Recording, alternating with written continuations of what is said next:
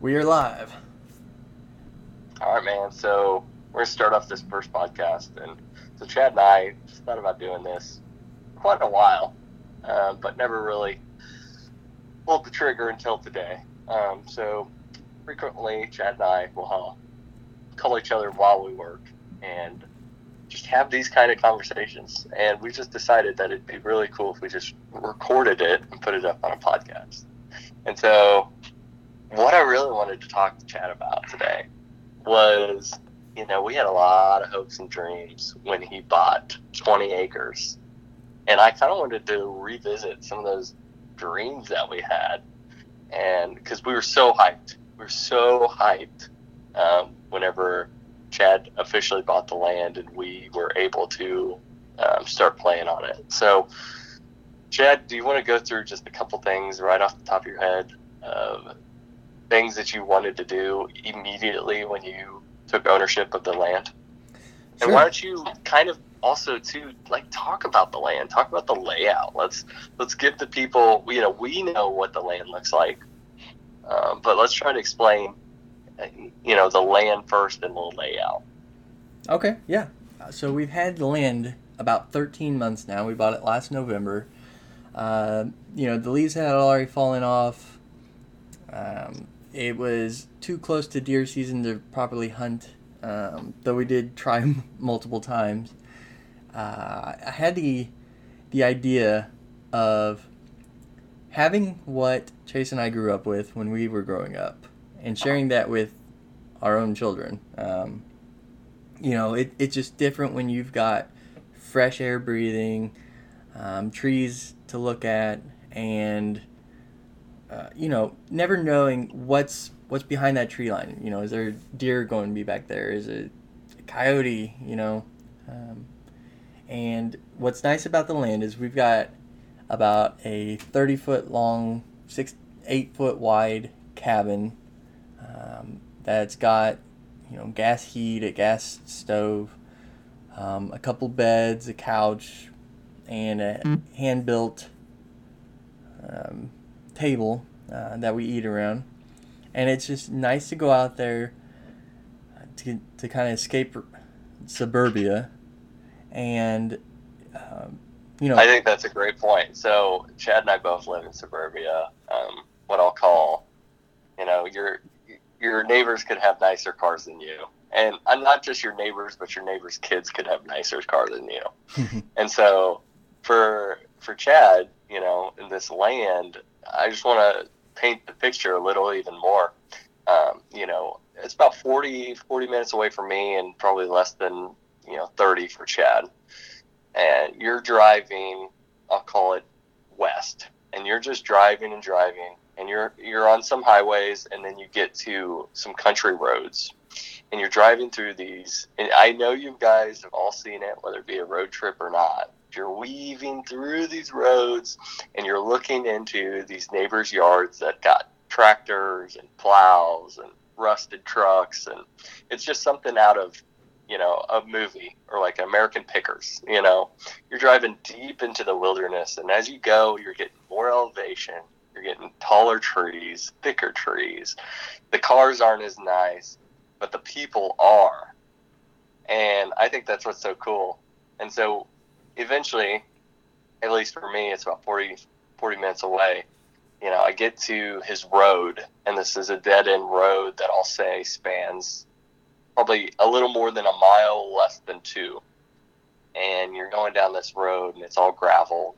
And there's a sign about a quarter way in that says, "This road is not maintained by the city." Right, low maintenance road. Low maintenance, that's right. And what they mean by that is after that sign, the gravel stops. It turns into, I'll say, bedrock. And you've got the big old stones in the middle of the road. You've got washout. You've got dirt and mud and everything you can imagine, because there is nothing past that sign as far as residential housing other than our cabin. It is nothing but woods and trees and pastures and cornfields. for the remainder of the time for, about a mile and a half is what I measured. Yeah, and it feels like 10 miles because the terrain can be so rough or slick depending on if it rained the last couple of days. That you really do have to take it at a lower speed and four-wheel drive every time. So you're going through these tight, I'll call it a driveway, right? Because there's only a couple houses on this road, and they're very much closer to the road itself that goes perpendicular. So you've got a half mile of just nothing but trees and bedrock to get to the cabin. And so, you pull up to the cabin, you see the cabin, and there's just a little clearing. And then I think we looked at Google Maps one time, and right after this clearing where the cabin and the shop is, there's about a 500 feet drop in elevation where there's this huge ravine, and a creek runs through it. So yeah, it's one of the largest creeks that would have been better called a river. There's multiple springs along this creek bed where fresh water will flow, including a spring on the property on the far west side of it. And so our 20 acres is more of a rectangle than a square. So it is wider. It is more east and west wide than it is north and south long. But it actually works with the terrain, with the layout of the creek, what trees have been cleared, and like Chase mentioned, our cabin and our shed where we keep our toys, like our four-wheelers or tractors and stuff, is actually only about 10% of the total property. The rest is just trees, this creek bed, where you can really get lost. You go down to the creek bed, you look back up to where you came from, and there's 40-foot high creek walls. It's quite scary, honestly. I think, and that was going back to my original question. One of the things we wanted to clear up was, and we need to be able to see more, because when you're at the bottom of this creek bed, I'll say, and you're looking straight up and all you can see is trees, and you can't see really farther than, I'll say, 50 yards because there's so many trees staggered in it, sometimes underbrush. One of our first goals was really to clear up some of that stuff to give more channels for deer or other wildlife to channel in. Yeah, there's about 2 acres dead center in the rectangle of our property that acts as a bedding area for some of the local deer population. I've stuck a trail cam in there, and I've caught does with their fawns in there, but as of recently, there's been a couple coyotes that have found their way in there, scaring off our baby deer and their mommies. So I totally think we should clear it out a little bit more. If nothing better than to wait for those stalking coyotes coming and scaring off our deer population. Yeah, no, that's a great idea. And honestly, if some of you landowners out there know or have experienced any of it, I don't know, my brother and I are always open to criticism or advice or concerns that you guys may have. So drop a comment down below. Let us know what you guys did or what you think we should do, because we grew up on land, but it was our parents' land, and they really did a lot of the work before us. So we're learning a lot of this on our own. And speaking of, not our land, there's always a sense of, am I going to step on their toes if I decide to do X, Y, and Z? Like, obviously on our parents' land, they had a raccoon problem. They had rodent problems. They still complain almost weekly about ground moles that are, unearthing their backyard. So one of the things I got into this summer was trapping using dog-proof traps. So the little, soda cans that have a trigger that's non-lethal that will trap the rodents in their arm. And what I've done is I bait them with cat food. So here at home, we have 2 cats.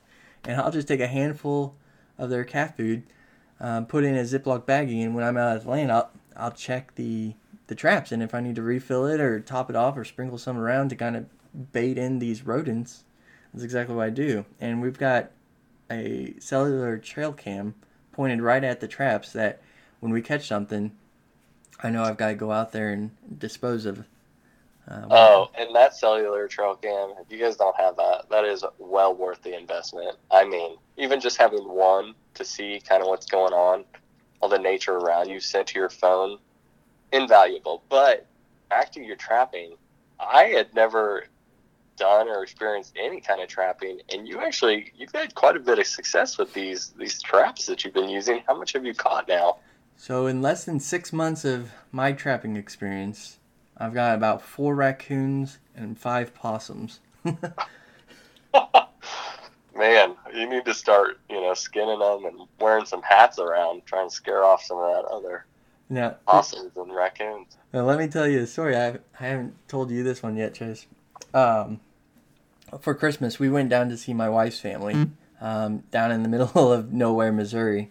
And they have a huge raccoon population. And I volunteered to bring these dog-proof traps. And they agreed. So the first day we get down there, I go into the woods where they've been catching these raccoons that must be 30, 35 pounds big. And I set my traps. And I've got them staked down. I've got, the cat food that I've been baiting them with. And I guess this is the difference between Kansas and Missouri raccoons, is the first night after setting those traps, the raccoons come, kind of pick around the traps, but leave the traps alone. I always put some on the outside to kind of goad them in, bait them closer. So the next day I put out a little bit more cat food. I even put a little bit more in the traps. And that night, a raccoon comes, gets caught, and I only know this because I'm checking the trail cam the next morning that was pointing at him. But when I go to the spot where the trail cam was pointing, there was no trap and no raccoon.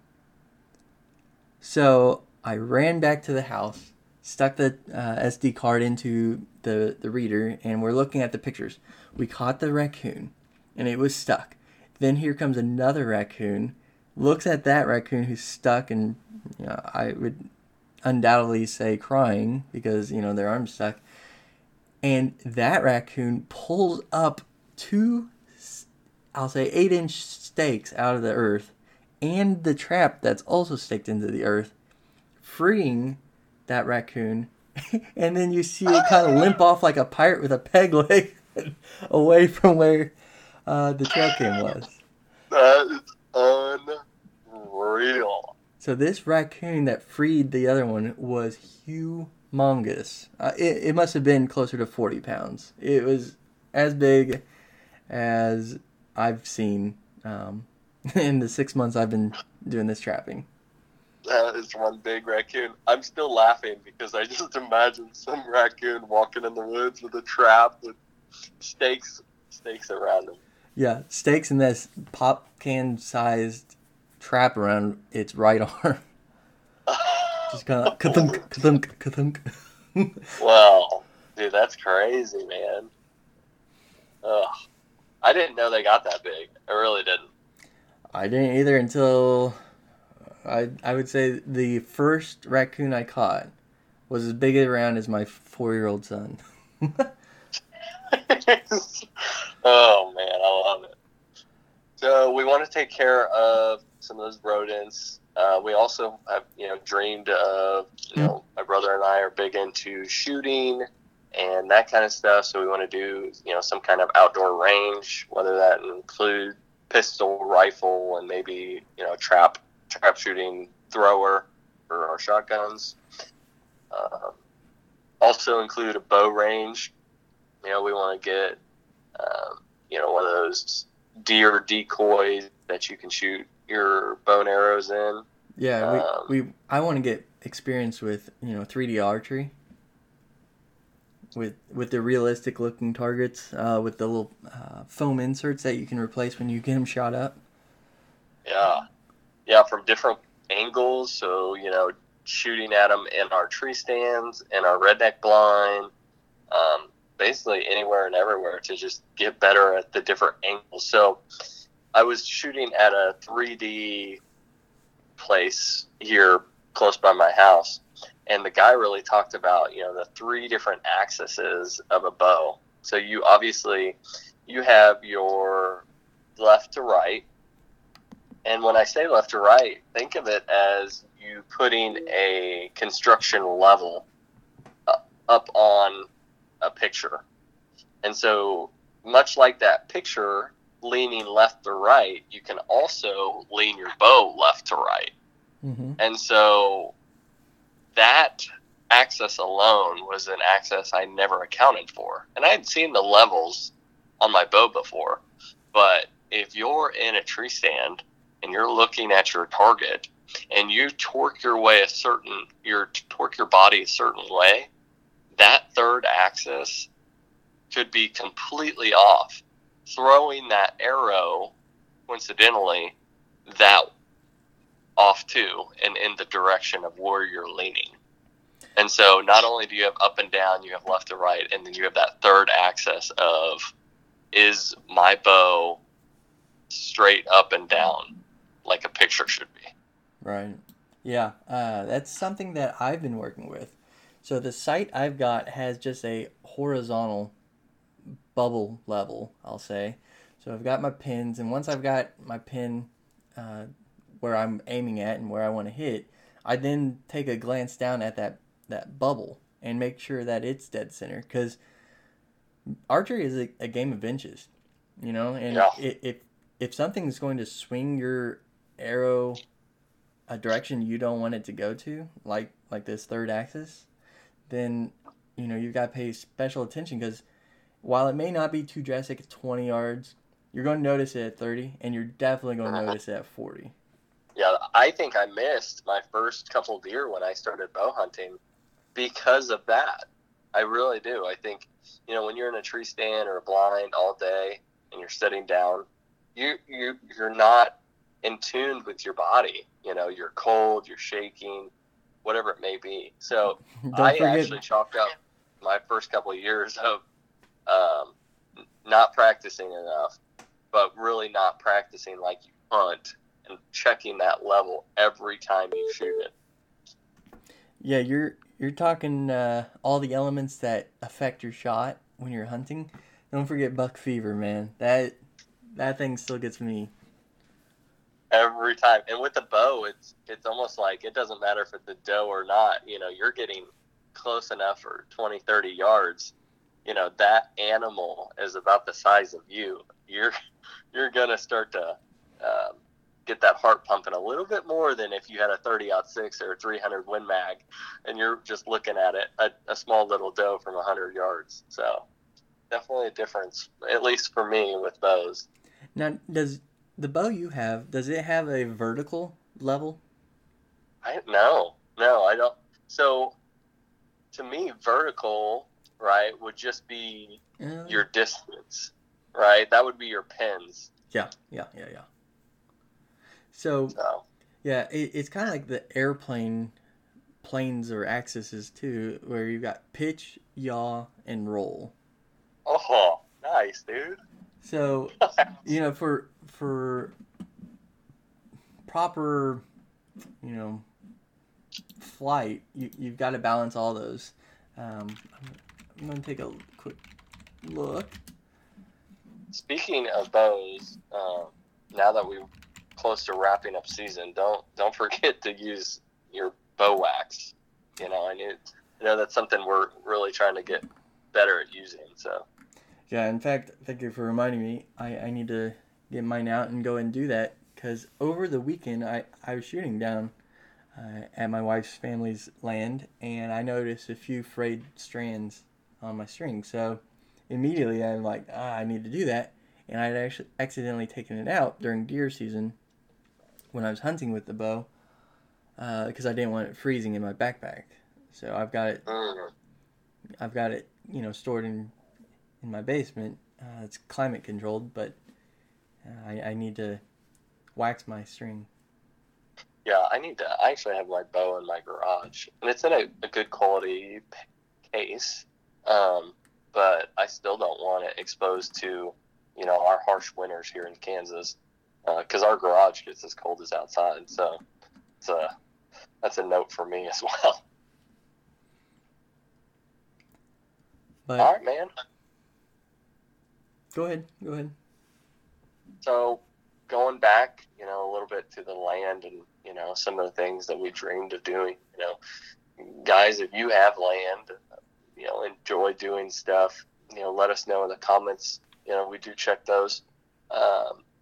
But Chad, is there any other activities or things you want to go to on this first podcast? No.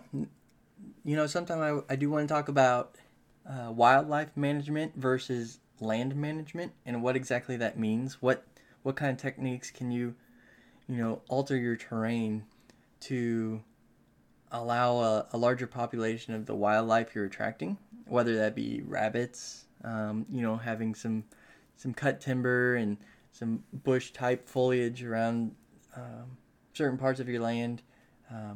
I'm particularly interested in talking about what kind of wildlife or what kind of terrain do white-tailed deer like in the Midwest. So yeah, I think that'd be a topic for next time. No, that's a great idea, man. All right, well, I'll call you next time and we'll have to do this. Okay.